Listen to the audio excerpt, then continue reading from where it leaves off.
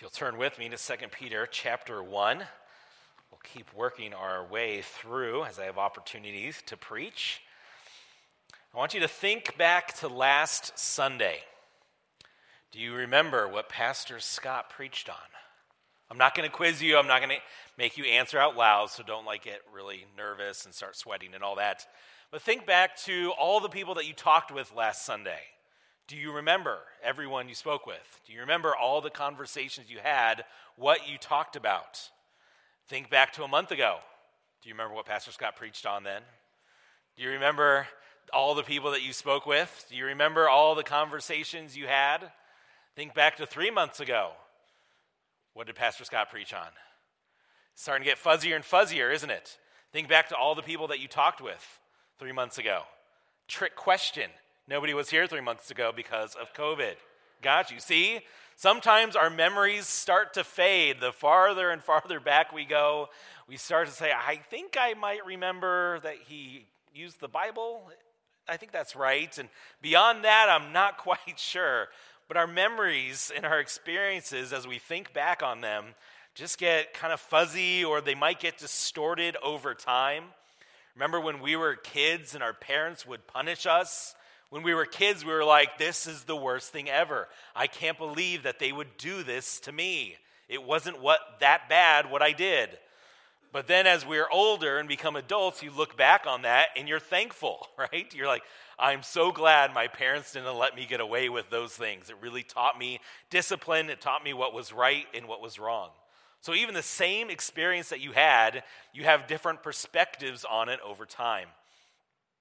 Even as you're sitting here today, there are some of you who are sitting here and you don't have a wonderful blessing from God, God-given little beautiful distraction sitting by your side. Some of you don't have that, some of you do. I remember when our kids were super little and they first started sitting in the service, and it was probably the first few months where it was all my attention was focused on, and Marcy's as well, is be quiet, focus, pay attention. Do you see that point up there? You can write that down. And do you hear what he said? You can maybe draw a picture of trying to get that wonderful little blessing, wonderful little distraction, just to maybe learn to sit and listen and to focus. And it was tough. And there were many times where I'd come out of the service and somebody would come up to me and they say, oh, wasn't that just a great message? Oh, that was so challenging. It was probably the best sermon that I've ever heard in my life. And I would look at them and I would think, great. I'm glad you were able to hear it.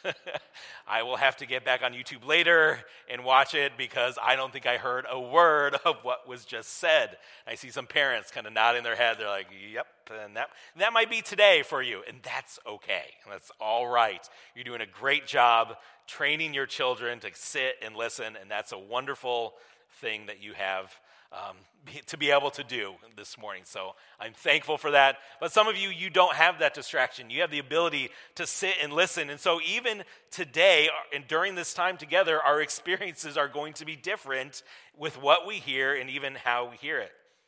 Peter here is going to be sharing an experience that he had, but he's wanting to make sure that it's not just relying upon his experience. While what he had, what he went through was real and it truly happened, he's going to point us back to the Word, saying that the Word is more important even than my experience. Warren Wiersbe in his commentary says this about our experiences. He says, our experiences fade, but the Word of God remains. Our experiences are subjective, but the Word of God is objective. Experiences may be interpreted in different ways by different participants, but the Word of God gives one clear message. What we remember about our experiences can be unconsciously distorted, but the Word of God remains the same and abides forever. So I pray that as we think through this passage together, whether you have that little blessing of a distraction next to you or not, I pray that God will help you to see the glory of Jesus in his word. Let's pray. Lord, we are thankful for the word. It is so sure, it is so true, and we know that it has been spoken by you to us. Help us to rely upon it. Help us to trust in it. And help us, even as we have different experiences in our life, to be guided and pointed back to your word. We pray in Jesus' name. Amen. So 2 Peter chapter 1, let's begin reading in verse 16. For we did not follow cleverly devised myths when we made known to you the power and coming of our Lord Jesus Christ, but we were eyewitnesses of his majesty.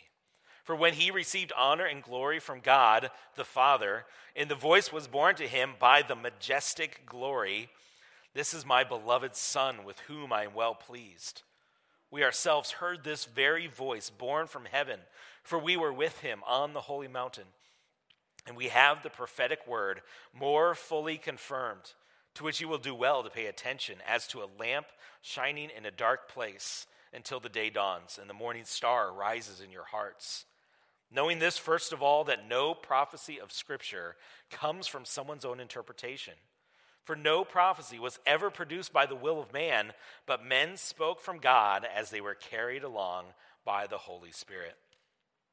In verses 16 to 18, we have Peter looking at how God has spoken to them, not just in his word, but for them, it was on this Mount of Transfiguration.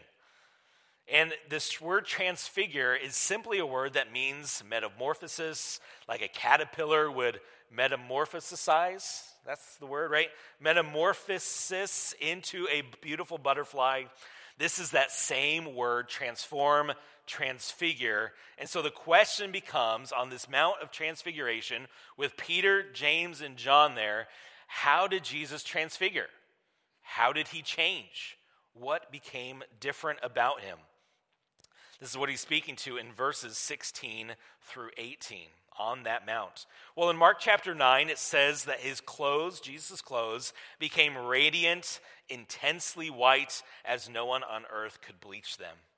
In Matthew 17, he records and says that his face shone like the sun, and his clothes became white as light.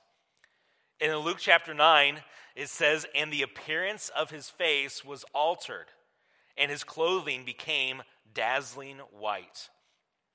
In Luke's account of this, we see Peter, James, and John and Jesus going up to this mount, and Jesus was going off to pray as he normally does. Jesus is often praying, and so the disciples are probably just thinking, it's a night just like any other night, I'm tired, so they start to doze off and fall asleep. Can you imagine? It's just the four of you on this mount, and you fall asleep, and then you suddenly wake up, and Jesus isn't the normal Jesus anymore. His clothes are shining.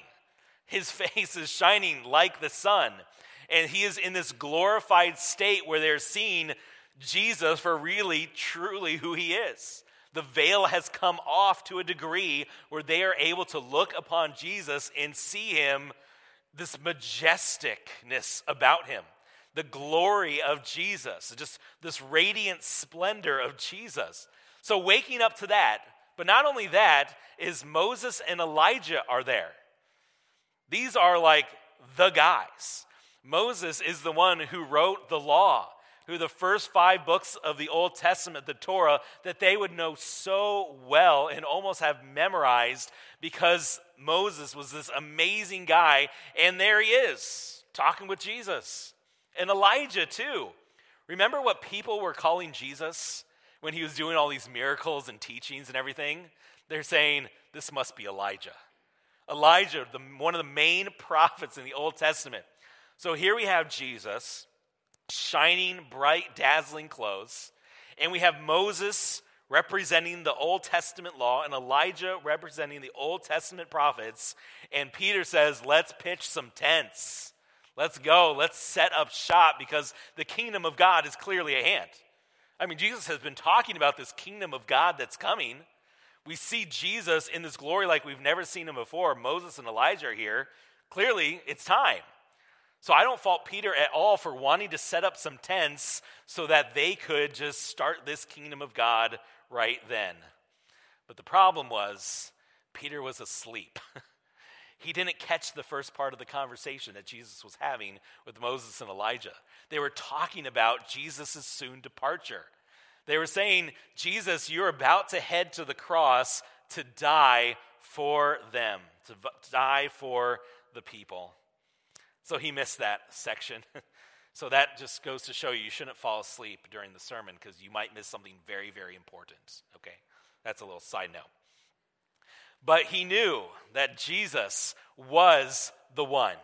He knew that Jesus was the Messiah because this wonderful term that he uses here in this text, he says there was a voice that came from the cloud. And he calls him in the text of 2 Peter, he says, the majestic glory.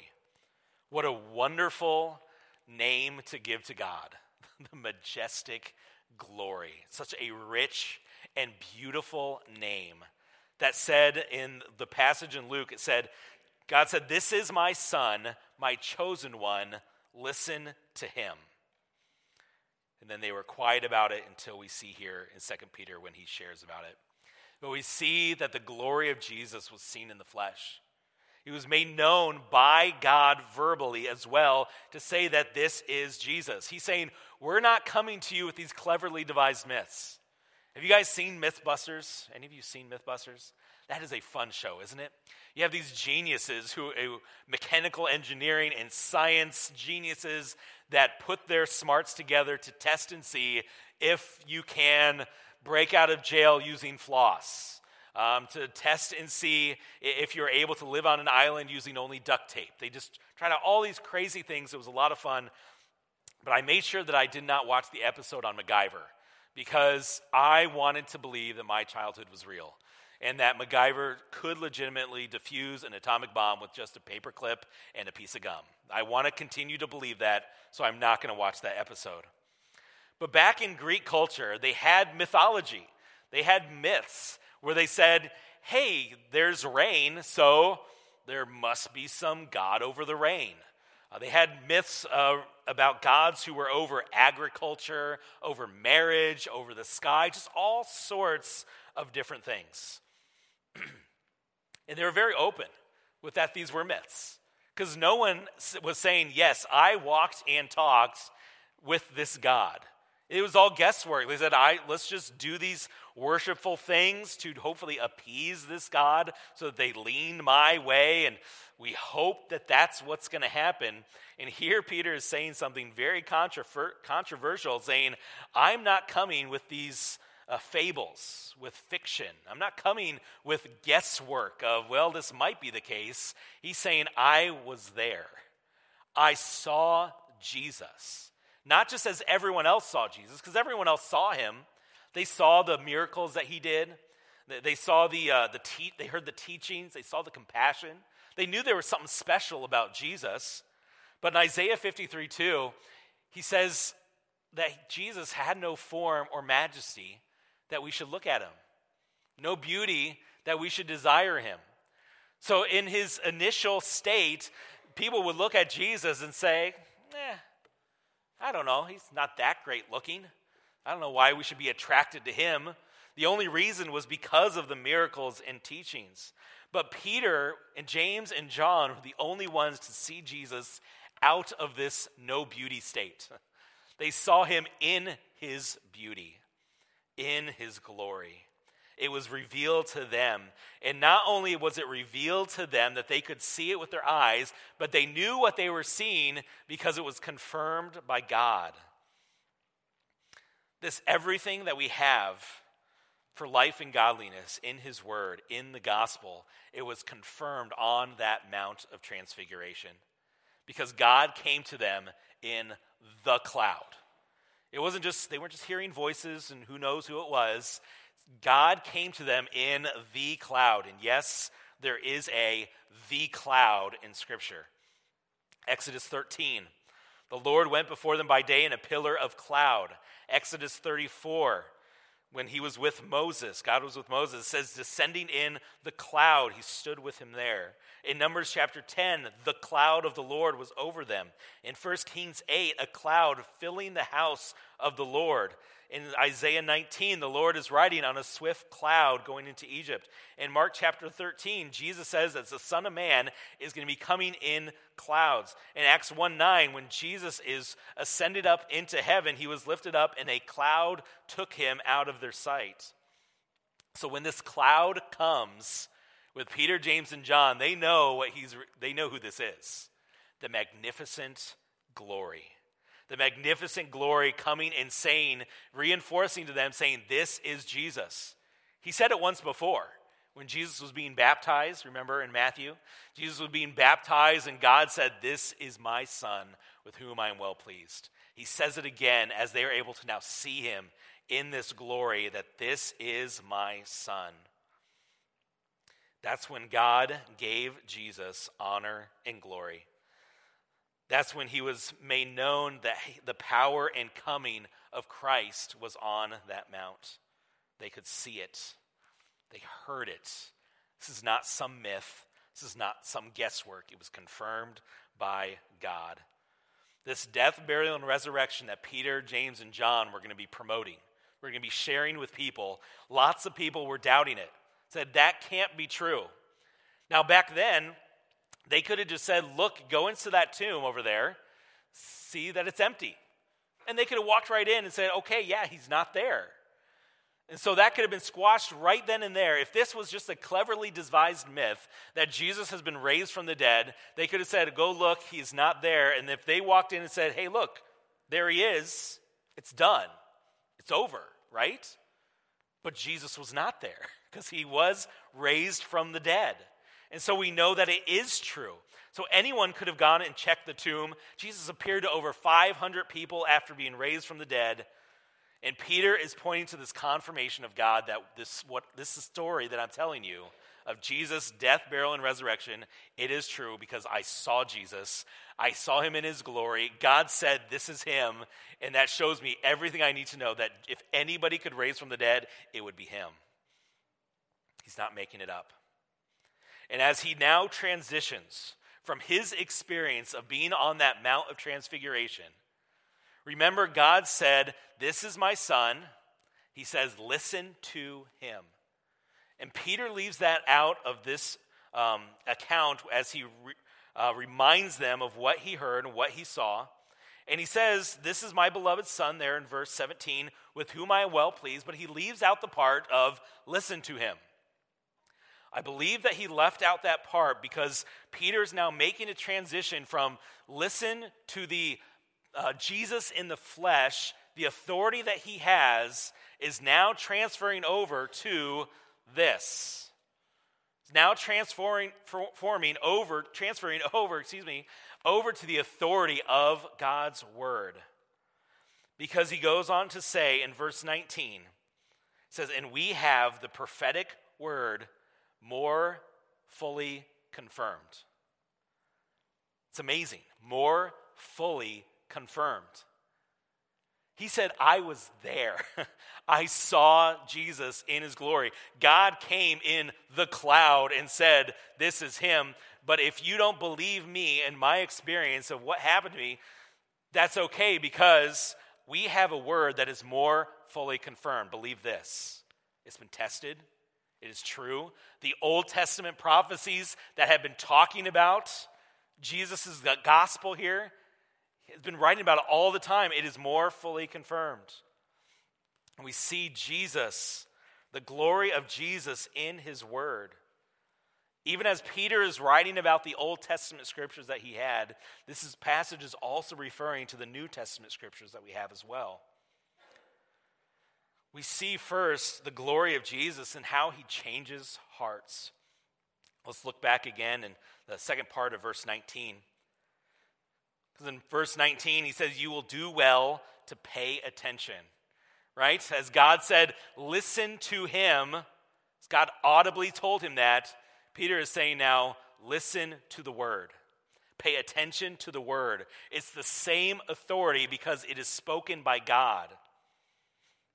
Listen to it.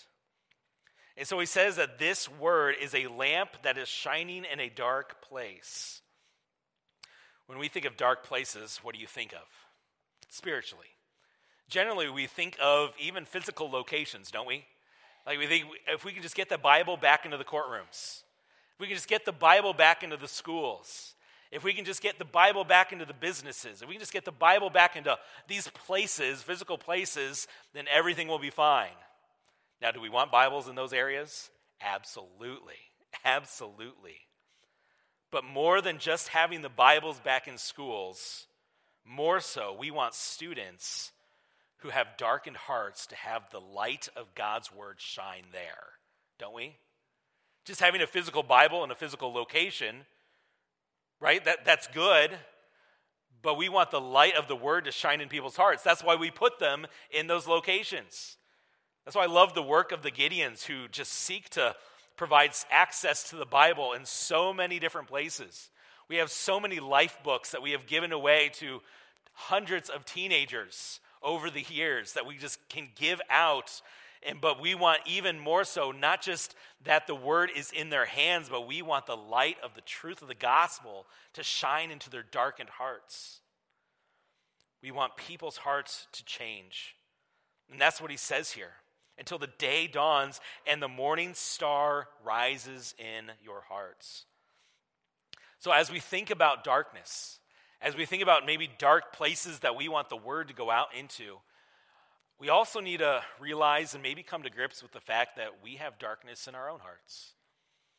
Do you realize that? Even though you, as a born-again believer, even though those of you who have put their trust and faith in Christ have said, you know what, you are made new, you are a new creation, do you realize that you still have some sinful areas in your life? Do you know that? I sure hope so. I sure hope that you know that you don't live a totally sinless and perfect life, right? And so those areas of sin that are in your life, the Word of God is meant to shine in that darkness as well. In that dark area where you're saying, I want to hold on to my own pride. I want to hold on to this selfishness where life and everything has to be about me and what I want and how I can get what I want. Psalm 119, 105, we sang this earlier. Your word is a lamp unto my feet and a light unto my path. We sang this already. Do you think this passage was written by somebody who already knew God? Who already knew the power of his word? Absolutely. Psalm 119, just about all the verses in Psalm 119, there's a lot of them, talk about the wonderfulness of God's word, how to treasure God's word, what God's word can do in your life. And so for somebody who knows Christ, and some of you who are sitting here today, we need to first think, how does the word of God, this light, this lamp, how can it shine in the darkness of my heart? We have to look there first. Because we can't fix other people. Have you realized that yet? You can't fix others. You can't change them. But the Word of God, you can change you through the power of His Word, through the power of Christ. We love this passage. The Word of God is living and active. It discerns the thoughts and intentions of the heart. And no creature is hidden from His sight. And we are going to give an account to who? The majestic glory. That's who we give an account to. That raises the bar a little bit more, doesn't it? When you realize that you, as an individual, are going to be standing before the majestic glory and are going to have to give an account for your life. And God is giving you His word, everything you need for life and godliness, so that you can live a life pleasing to Him, so that you can see the glory of Jesus. Just think what would happen in our lives, in our church, in our community, if we, each individual, each one of us, are always allowing ourselves to be changed by the word. That we're always allowing the word to penetrate our hearts, to continue to change us to become more like Christ. That if we took the morning's message, that we take this gospel and go and live it out and share the gospel and give it to those friends that have totally darkened hearts, that there is no light in there at all, that we bring this light to them and we see people saved and baptized and growing. What a tremendous impact we could have on our community if we individually have that desire. And it has to start with us. Sure, we can think of, we need this program or that program, or we could do this ministry or that, But if we don't have individuals who are committed to this gospel, those ministries will fail, right? If we have nobody attending them, if we have nobody participating with them, we as individuals, because that's what we can do here, is allow this word to shine in our hearts so that we want to promote and share this wonderful gospel. And that's what Peter's all about. That's why he's sharing about his experience. I was there. I saw. We have this word that's more fully confirmed. And he's saying all this so that he says, believe me when I say that Jesus has died on the cross and risen from the dead. It says, believe me. It's confirmed here in Scripture. Your heart can be changed because of Christ. There are many out there who have a copy of the Word of God. They read it, they study it, but they're still in darkness. That's why Peter refers to this morning star rising in their hearts. Jesus is referred to as a star back in Numbers chapter 24 when it says that a star shall rise, shall come out of Jacob, and a scepter shall rise out of Israel. Speaking of that coming in purpose of Jesus Christ, and we all remember at Christmas, right, when there's this star that's shining in the darkness. What a beautiful picture of a star shining in the darkness to point people to who? To Jesus, who is the star that is going to shine in the darkness of people's hearts. What a beautiful picture. Not only is he the star, but he's also comes with this scepter that Jesus is going to rule and reign. And that's why Peter, James, and John were kind of confused. When they saw Jesus, wow, shining like a star, they said, this is it. He's going to reign right here on earth. Not realizing that Jesus was actually going to die on the cross in order to reign in our hearts. We see this beautiful, wonderful picture of this morning star that rises in our hearts. So we need the word to point us to Christ. We need this word that's more fully confirmed to shine a light in our hearts so that we can see the glory of Jesus. In the very end of Scripture, in Revelation 22, we see Jesus refers to himself as the bright morning star. It all points back to him. It's all directed towards Jesus. What was your week like this last week? Did you have any dark moments this last week? Any times where you gave in to your own sinful tendencies? Maybe there were outside darkness happening. Maybe it wasn't you, but just sin was around you and darkness was there and you were struggling with it. Maybe your entire week was rough and it was really dark. Do you believe that Jesus can shine into even that? Even into your dark week that you had, or maybe one's coming up that you don't even know about? Do you think Jesus can shine into that? Absolutely. Do you think God's word is meant to shine a light in your everyday circumstances? Yes, absolutely.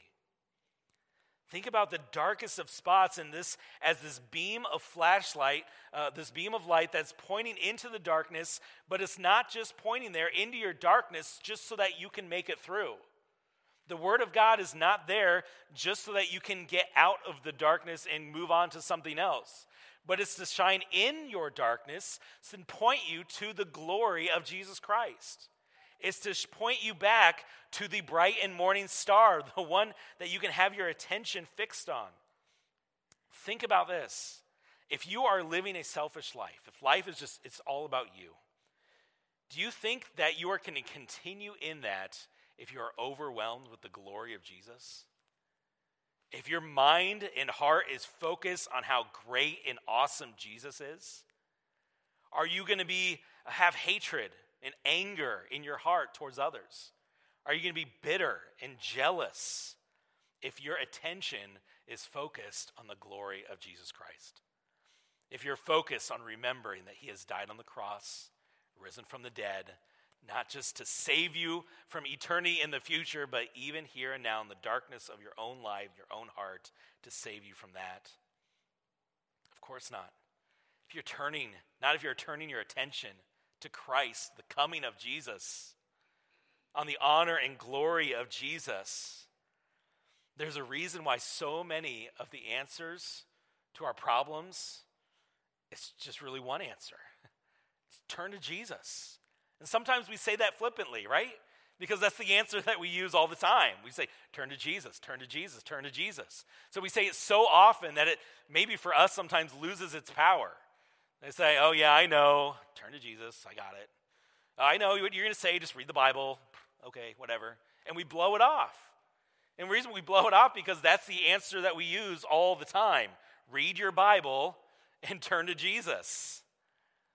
But there's a reason why we use that all the time, because that's where the answer lies.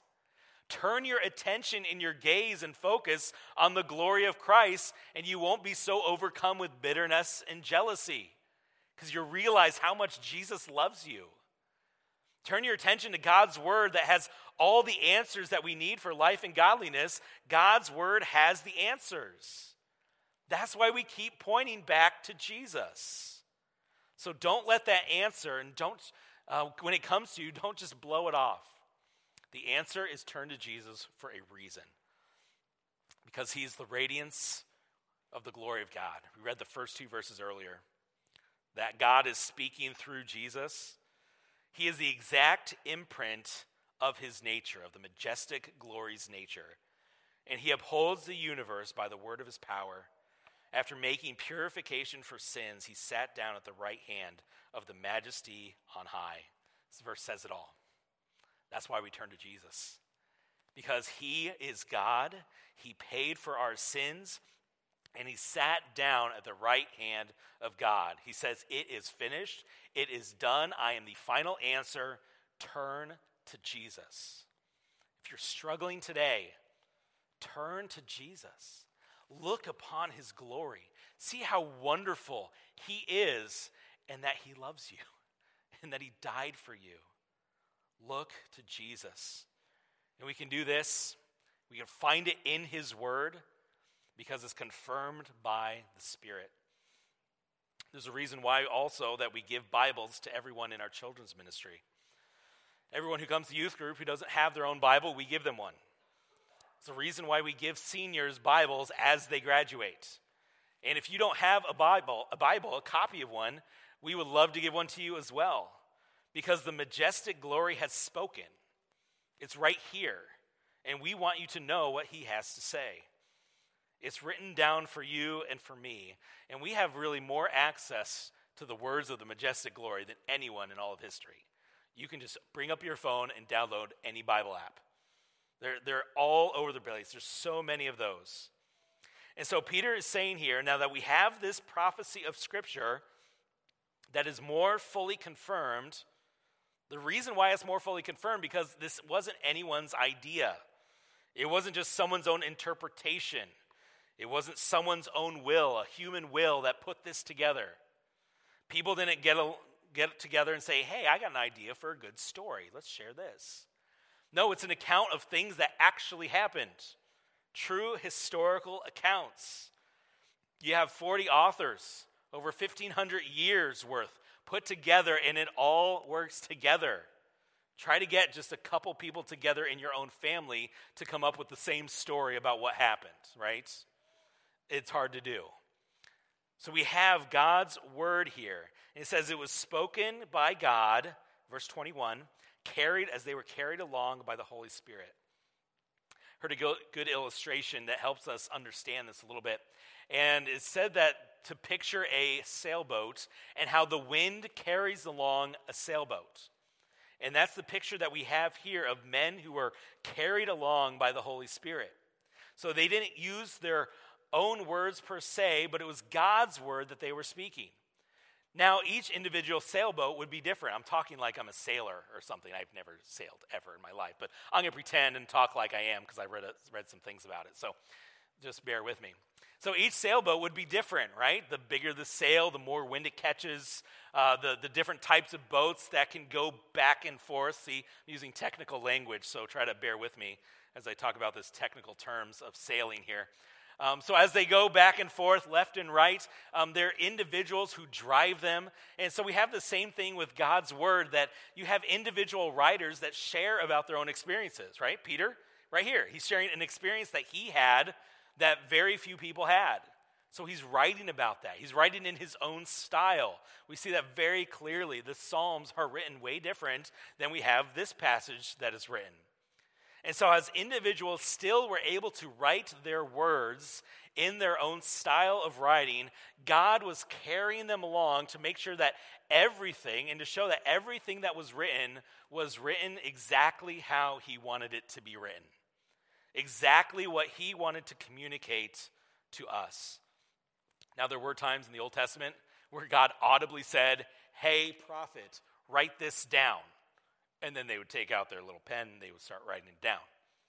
But there were also times when I imagine David, when he was confessing his sin with Bathsheba in Psalm 51, that he wasn't thinking, hey, this is probably God who's speaking to me through this. As he was confessing his sin, he was just writing down this confession, just saying, Lord, create in me a clean heart, forgive me. And God was carrying him along to say, this is what you're going to write, and this is going to be true, and this is going to be my word for generations to come. So as we recap Peter's life, he was just a normal guy. Run of the mill, nothing special about him. Jesus called him, said, follow me. And then as Peter followed him, he went through a lot of ups and downs, able to walk on water for a little bit. He was on this mount, and he saw Jesus in his glory. Just amazing, dazzling white. Moses and Elijah there. God speaking to him. And then as he comes off that mountain, sees Jesus' death, burial, and resurrection. Then he starts sharing this with people.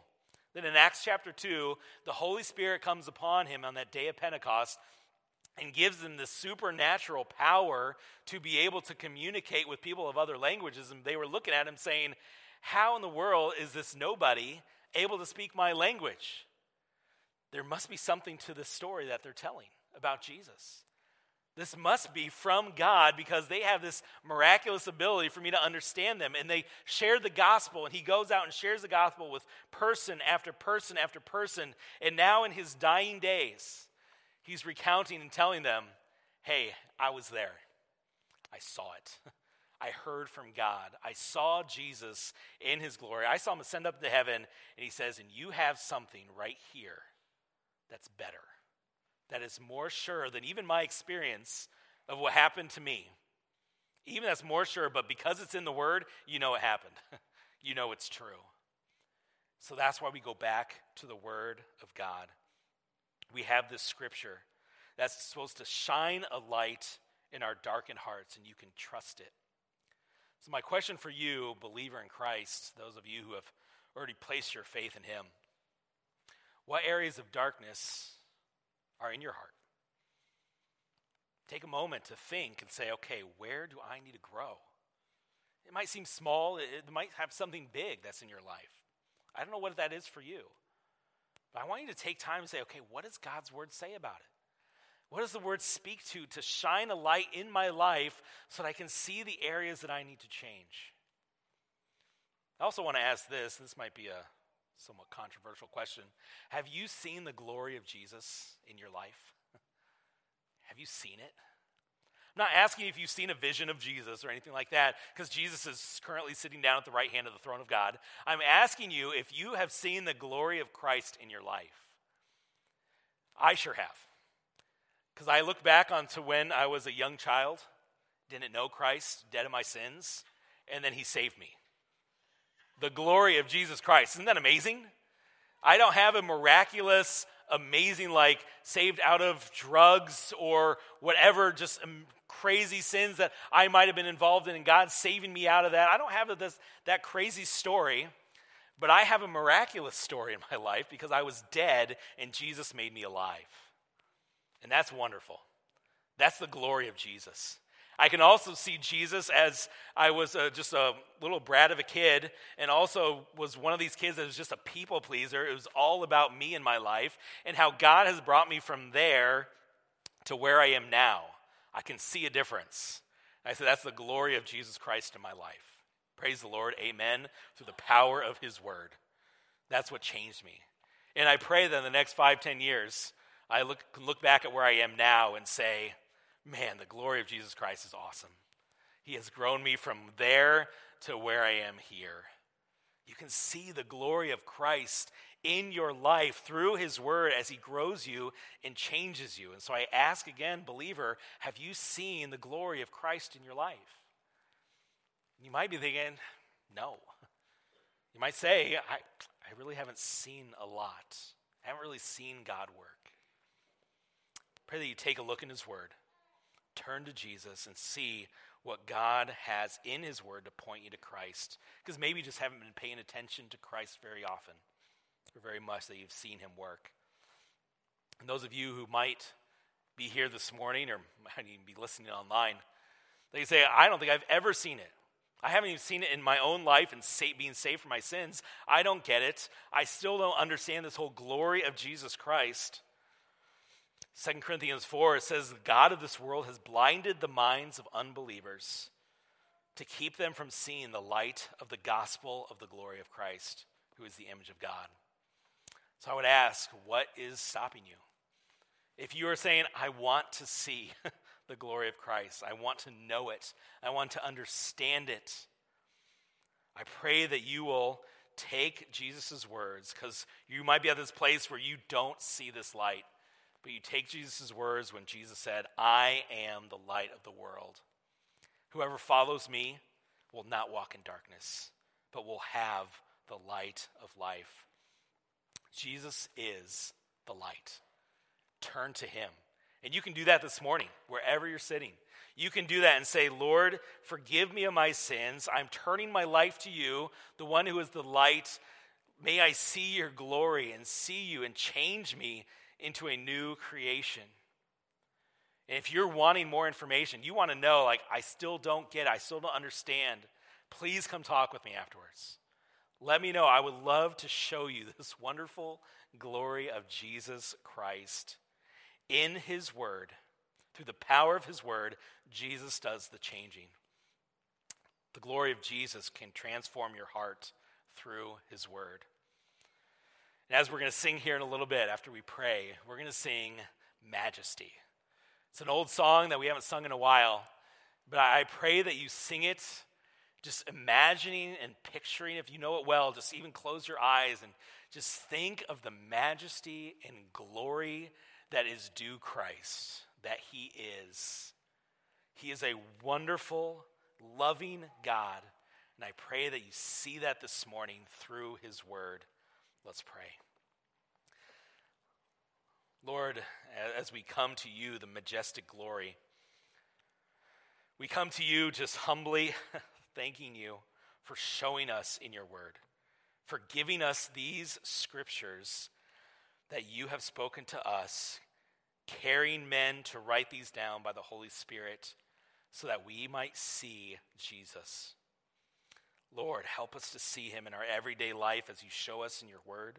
As we read your word every day, help us to see the glory of Christ. We pray in Jesus' name.